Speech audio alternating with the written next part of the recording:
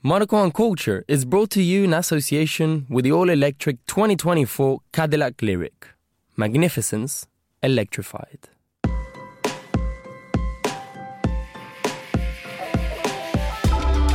The Cadillac Lyriq delivers a sporty, responsive and agile drive that makes every mile a milestone. This groundbreaking Ultium EV battery platform fundamentally changes how electric vehicles are engineered, delivering charging and power storage technologies that fit seamlessly into far-reaching journeys and daily commutes. The Lyriq is a vehicle that balances the sensual and the technical in masterful harmony, where rhythm, form and color unite.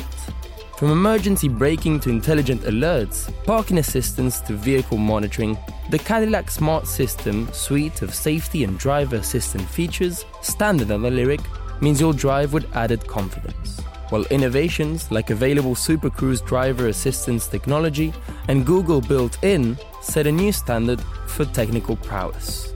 Take the next step. Head to Cadillac.com now to configure your car. The all-electric 2024 Cadillac Lyriq.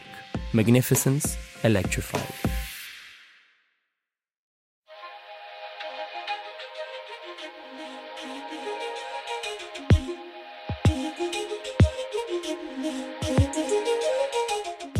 Hello and welcome to Monocle on Culture. I'm Robert Bound. During the golden age of high fashion, the name often given to the period between the 1990s and 2010s, getting a glimpse of the catwalk and the revolutions taking place on it every season was a very difficult, if not impossible, feat. On today's show, though, we have front row seats and we're bringing you right along. During the 1990s, three young upstarts, John Galliano, Alexander McQueen and Marc Jacobs, rose to fame, heading the French brands Christian Dior, Givenchy and Louis Vuitton, respectively. Those were all under the LVMH banner. The three were presided over by its chairman and CEO, Bernard Arnault. At a different fashion house, the Gucci Group, another French business magnate, François Pinault, oversaw the work of Tom Ford at Gucci as he looked to build his portfolio and rival Arnault's dominance. Are the young designers ushering in a new dawn of luxury fashion as they wow with their ability to churn out show after show of creative brilliance? Or are they simply elegant pawns in a chess game played by two of the world's richest men? A new documentary series on Sky is called Kingdom of Dreams, and it documents this era across 4-hour-long episodes. While the models might have been impeccably dressed, it reveals that how backstage things were often unravelling at the seams. I'm joined today to discuss Kingdom of Dreams, the era, its iconic moments, and its heroes' downfalls. Firstly, by the writer Dana Thomas. Her book, Deluxe, How Luxury Lost Its Luster, served as the basis for the programme. Dana, it's wonderful to have you on the programme today. Your book is the kickoff for much of the kind of meat and potatoes and intrigue of this fine series. I'd love to get you, if I may, to sort of provide a bit of a list of dramatis personae for this somewhat Shakespearean drama that we see unfolding on Sky. We've got our two mighty fine British designers, John Galliano and Alexander McQueen. We've got Tom Ford, Bernard Arnault, the sort of kingpin of LVMH. But maybe we'll start with him and with LVMH. What was that company and who is he and what were his ambitions for it when you started writing the book? Well, when I started writing the book came together because I was covering all of this for Newsweek magazine in Paris. And I had started out writing about fashion as, not necessarily trends. I was never one of those who was writing about hemlines and heel heights, but, what's news in fashion? And news kept being business stories. And I became a business writer as opposed to a style and features writer and culture writer.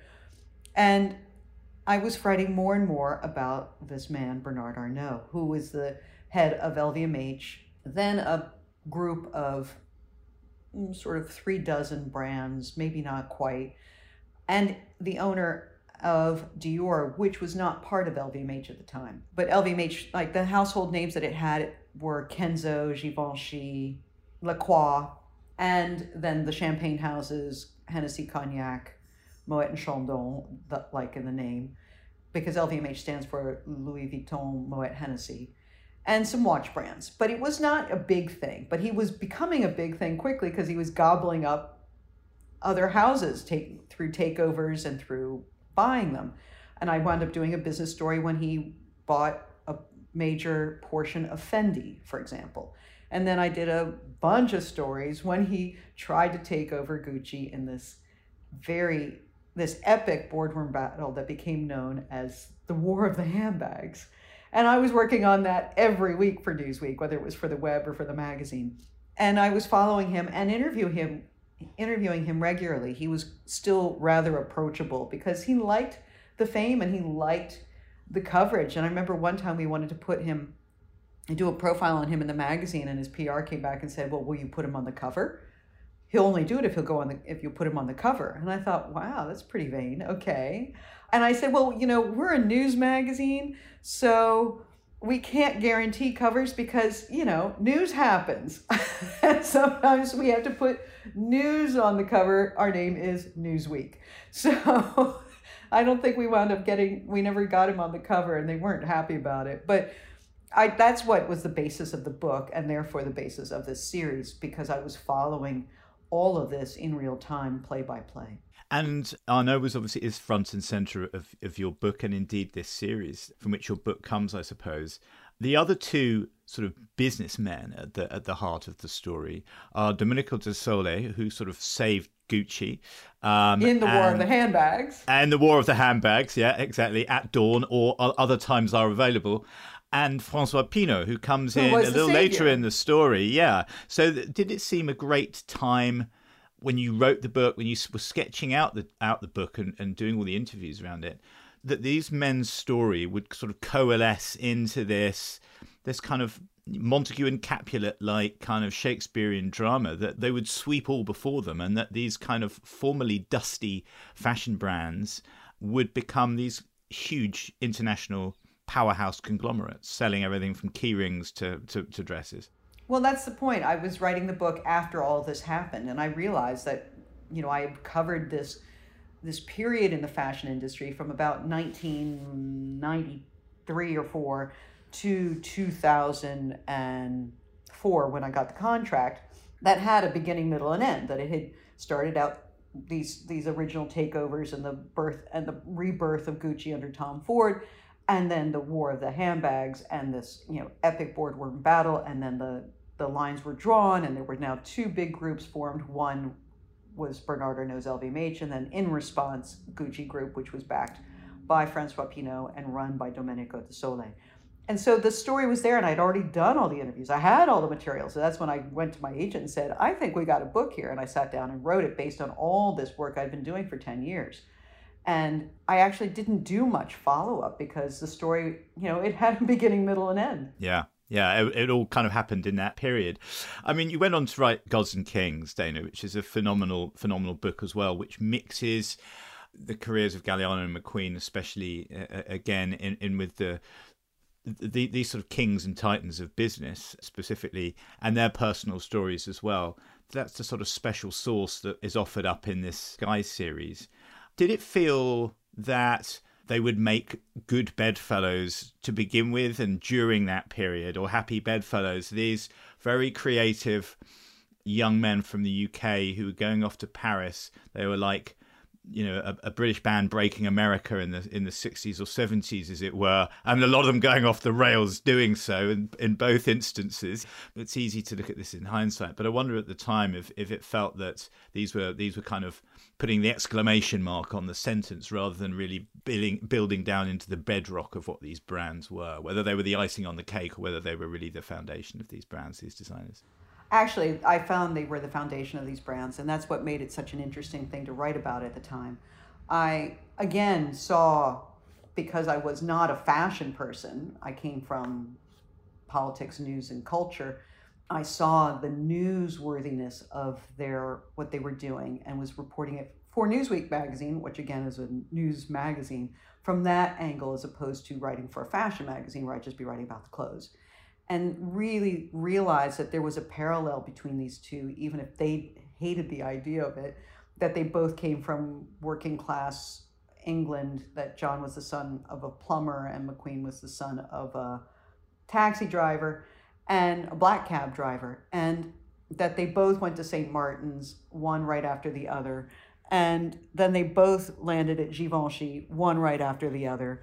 And that was that Bernard Arnault was giving them their big break, and that's when they got the money and the talent, the workmanship talent in the ateliers to realize these dreams. And they had really had to struggle those early years, and they had to make things out of, McQueen was making things out of, plastic wrap that he found in the street, and duct tape and lace and fabrics that he bought out of a barrow on Barrack Street, really scraping it together. And Galliano was going belly up all the time for his first decade, and scrambling around trying to find backers and buying cheap fabric for his most important shows at like markets and things. So their big break came at the same house, one right after the other.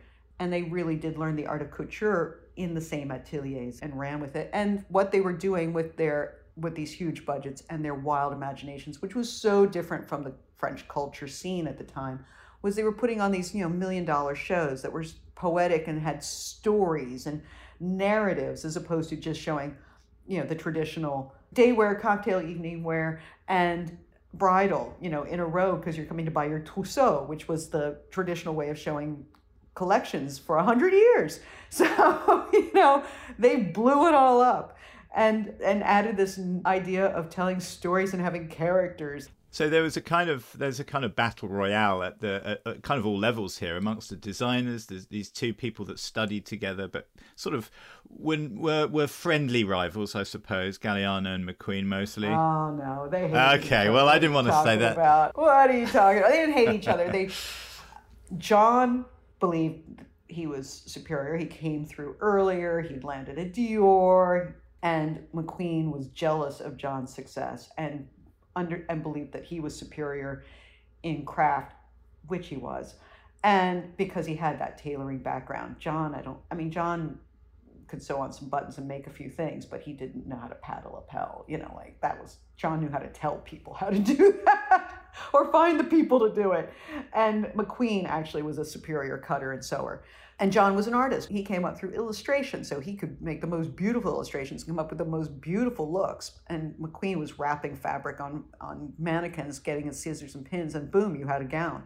It was a completely different way of approaching fashion. McQueen was wildly jealous of Galliano, and Galliano was demeaning, or, seemed like he didn't even pay attention to McQueen. But he did.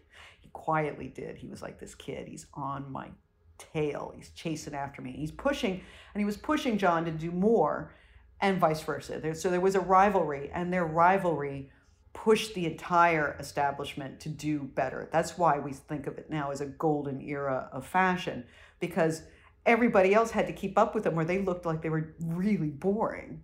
And just finally, Dana, does it feel like that era was a golden age, a time capsule that might never be repeated, or certainly isn't being repeated at the moment?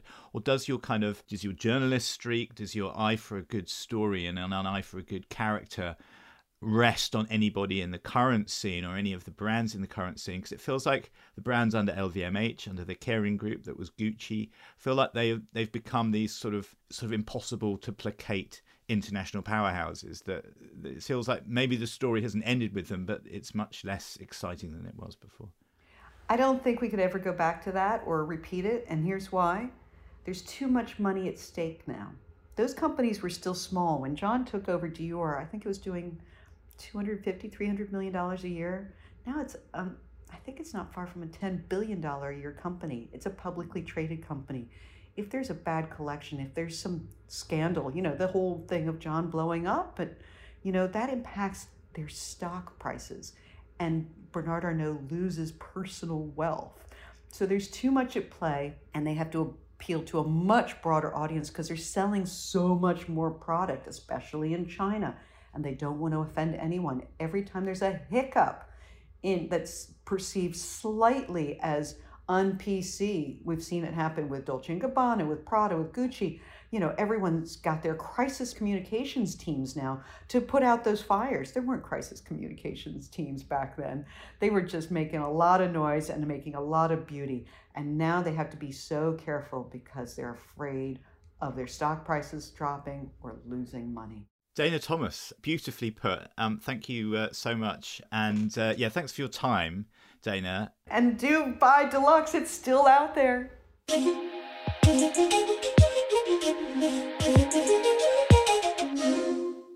That was the writer Dana Thomas, whose book Deluxe, How Luxury Lost Its Luster, served as the basis for the show Kingdom of Dreams. And now, if nothing else, to prove that some of the relationships forged in that golden era of fashion can stay very much intact, let's turn now to our panel here in the studio.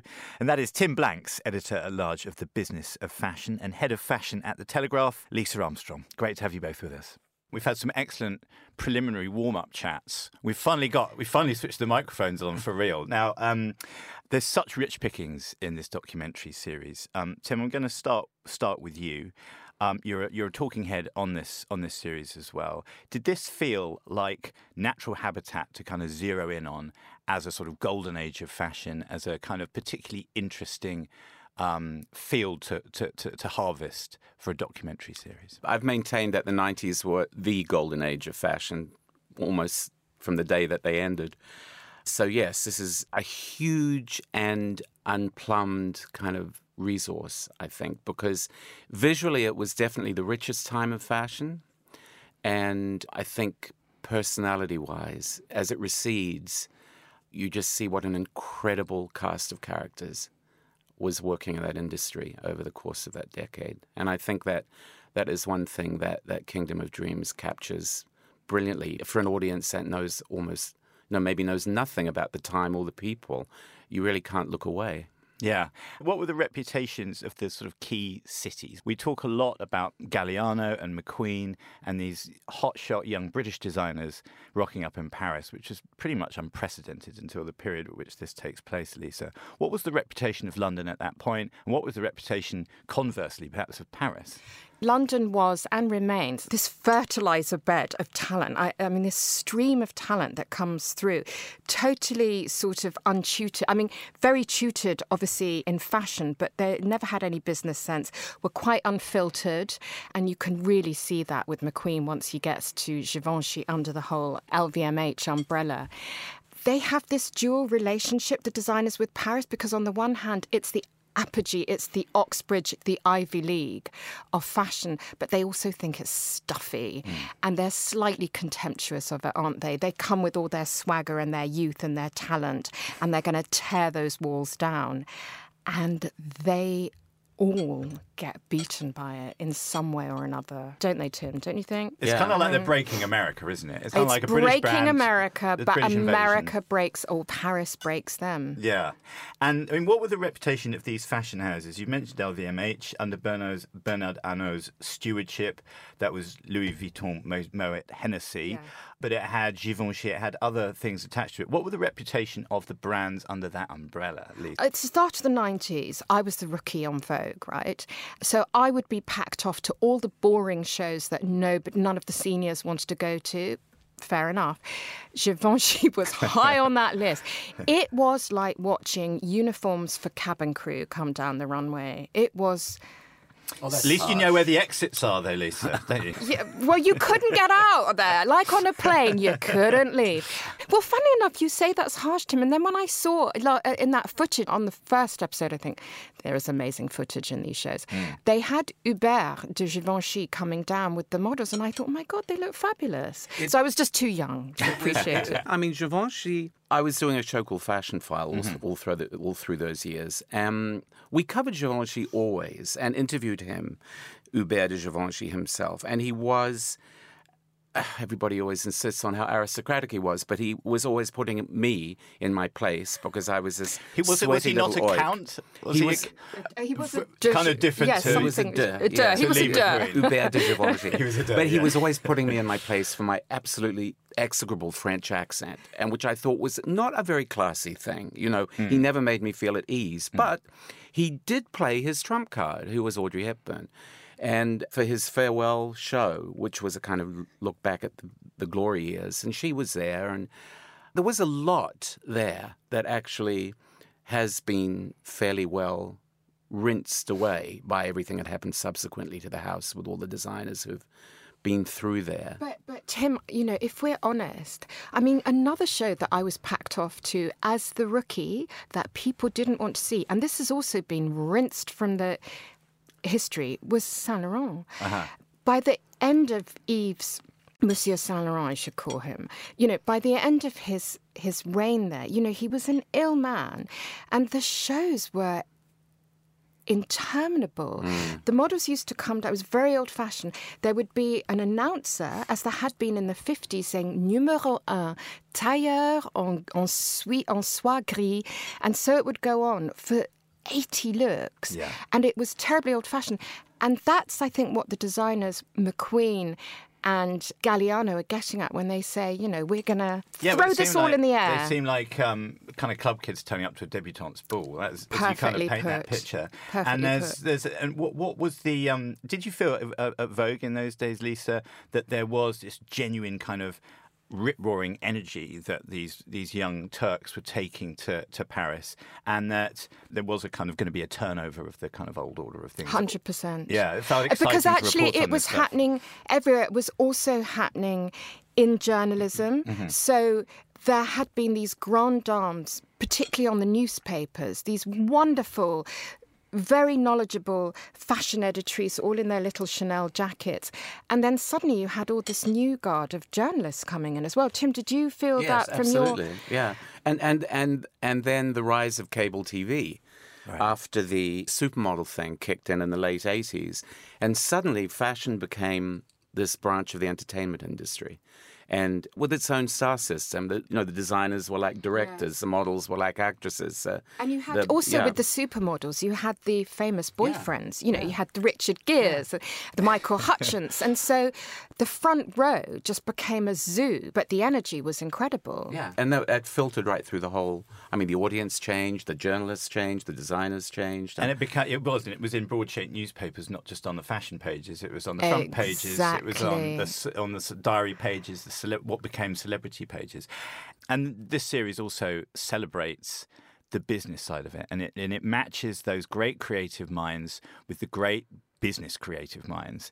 And as much as Galliano and McQueen were sort of creative titans, Bernard Arnault, Domenico De Sole, and François Pinault were these business titans and kind of unremittingly, the empire builders, right?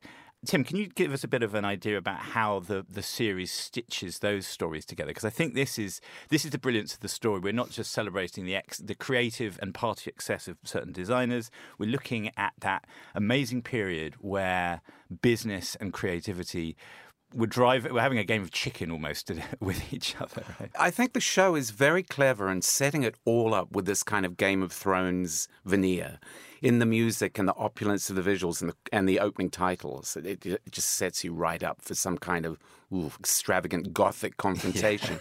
And in a funny way, that is what happens when you do have the idea of houses. You have LVMH and you have Pinault's PPR, which then got renamed as Kering, as these two houses, and the battlefield is fashion, and the trophies are the designers. And so it's very, very graphic, and there is a kind of bloodshed. Yeah. There is terrible collateral damage in the form of. There's great footage. It's not just it's not numbers and boardroom chat. There's a lot of one good stuff. photograph. Do you remember of Bernard Arnault with his 3 trophies at the time, who were McQueen, Galliano, and Jacobs? And I looked at that photo and I thought, wow, they were all the collateral damage. They all in some way or another crashed and burned. Interestingly, in that same photo shoot, Michael Kors was in the photo because he was designing Céline. Yeah. Which was another LVMH property, and he isn't in the photos. No, because he's not. He's Michael's the great survivor. No. Right. And I think what's interesting also is they show you had over in Italy, you had Tom and Domenico De Sole, who you mentioned just now. But that was a different relationship because they were a partnership.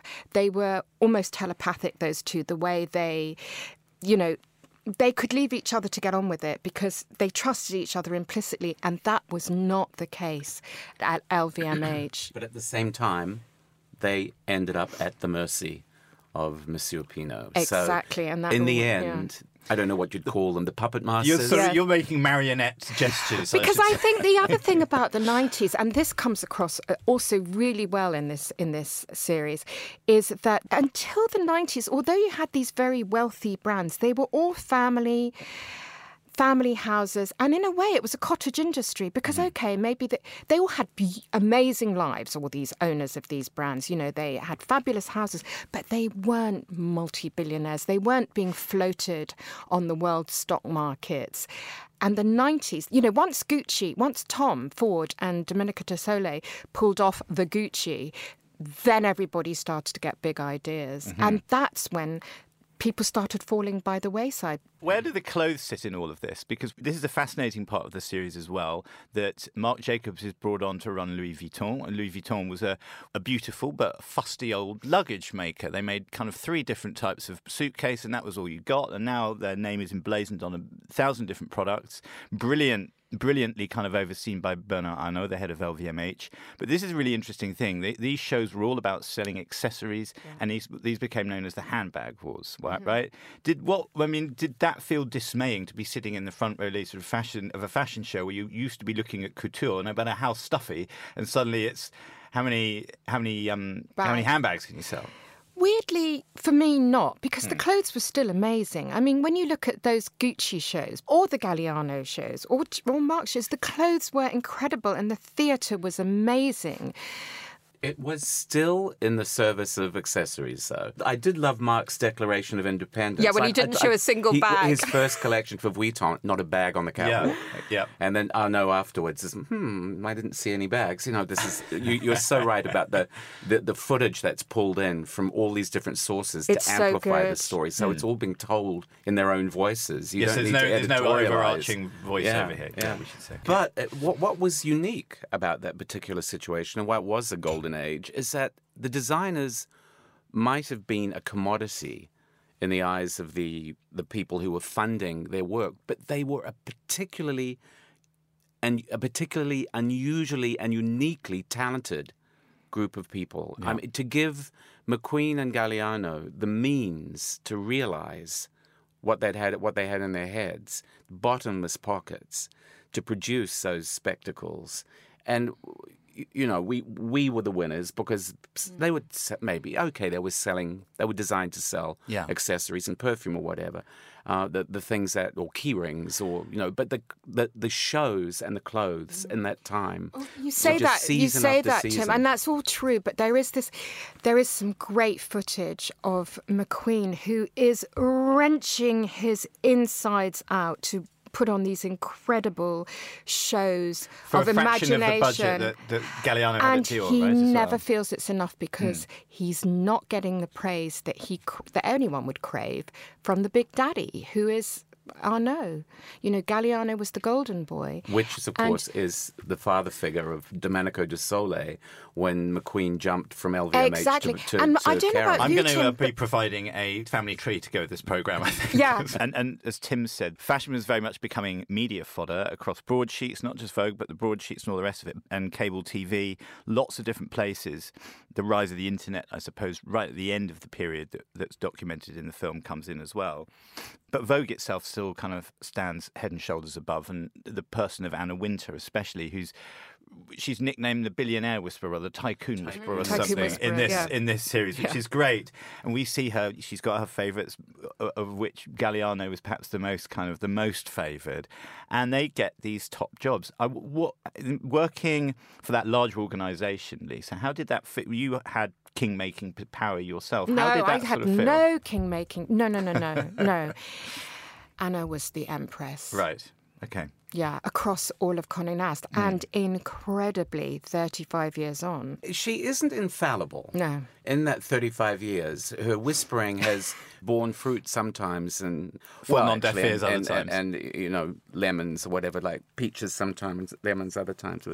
So she isn't infallible. But I mean, ultimately, I think we have to wait and see what history makes of all of that, because her role in that particular industry, I cannot think of anyone in any other industry who's wielded that soft/hard power for as long and for herself so effectively and efficiently, really. I think the thing about the fashion industry, and it may be true of any industry, but particularly fashion, there's something about... There's a caste system which is manifest in where you sit, whether you're in the front row or the eighth row, and Honestly, it really matters. So this creates this hierarchy where you have to worship something. It really reminds me of ancient civilizations where they all bow down to a goat or something. But you have to have this god symbol. They can be quite arbitrary. And it happens that Anna was very smart and good at what she did. But Anna was that god symbol. Because if you don't have a god symbol, then who's the one? Because it's also subjective in fashion, right? So if you don't have the god symbol, who's the one who's making this all fabulous? And you would see people at shows at the end when it was a new design or they weren't quite sure, they'd all be looking around to see the reaction. Okay. And then they'd burst into like waiting for the king to applaud a new play in the West End or So something. you say ancient, but I think it's much more Renaissance because I think it's timeless. I think that's what. But no, I do feel that sort of de Medici, Borgia situation. It feels like a Renaissance court. I think Versailles was what I was thinking, actually. Well, later on. I think the tone of the show very much has that sort of the Machiavellian machinations. It's got that going on. Now, is Lisa said before we go, we've got to address two quick questions. Is fashion subjective? Because it seems that one of the hard truths of this series is it's called Kingdom of Dreams, but it's Kingdom of Cash. Really, it's these two big conglomerates, and it is how many accessories. So here's what I think: there are certain absolutes, like this is a magnificent piece of tailoring or engineering, McQueen, Galliano, but then there's taste, which is completely subjective. My taste is your, my good taste is your bad taste. And that has to be decreed by somebody, whether it's Marc Jacobs, Anna Wintour, or somebody working on Monocle. That's why these things exist. The other thing. I think there's relevance as well. And that's less to do with technique or with taste and more to do with how you judge your time and reflect your time. And I think that's where Tom Ford proved himself so peerless as a player in this world. And why don't we end on Gucci? Because it's become a complete powerhouse. It's become Kering, which is this Pinault-owned kind of huge conglomerate. We've probably all seen The House of Gucci, Ridley Scott's movie around this table. It seems that truth is a lot stranger and a lot better than fiction, though. I mean, this series seems to bear that out, right? The footage, the real characters, and the way that they talk in their own words is far more powerful than anything you can do in fiction, right? Well, what's always been very depressing about any kind of fictionalization of the fashion industry is how wrong people always get it. And House of Gucci just got it so wrong, just like Pret-a-Porter, Robert Altman, the worst movie ever. And when you say that the truth is stranger than fiction, actually, when you get people who understand fashion but also know how to make a good documentary that you want to watch, I don't know if it's stranger, but it's much more riveting. We're going to have to leave it there. Tim Blanks and Lisa Armstrong, thanks for taking us from Bond Street to the High Street to goat worship. No, GOAT worship. No, not all of that is in the documentary series, but much of it is. Thank you so much for both of your time. And that is all we have time for on today's show. My thanks to Dana Thomas, Tim Blanks and Lisa Armstrong. And Kingdom of Dreams is available now on Sky, and we highly recommend a viewing. Monocle on Culture is produced by Sophie Monaghan-Coombs and Steph Chungu, and Steph also edits the show. We'll be back at the same time next week. But until then, from me, Robert Bound, thanks for tuning in.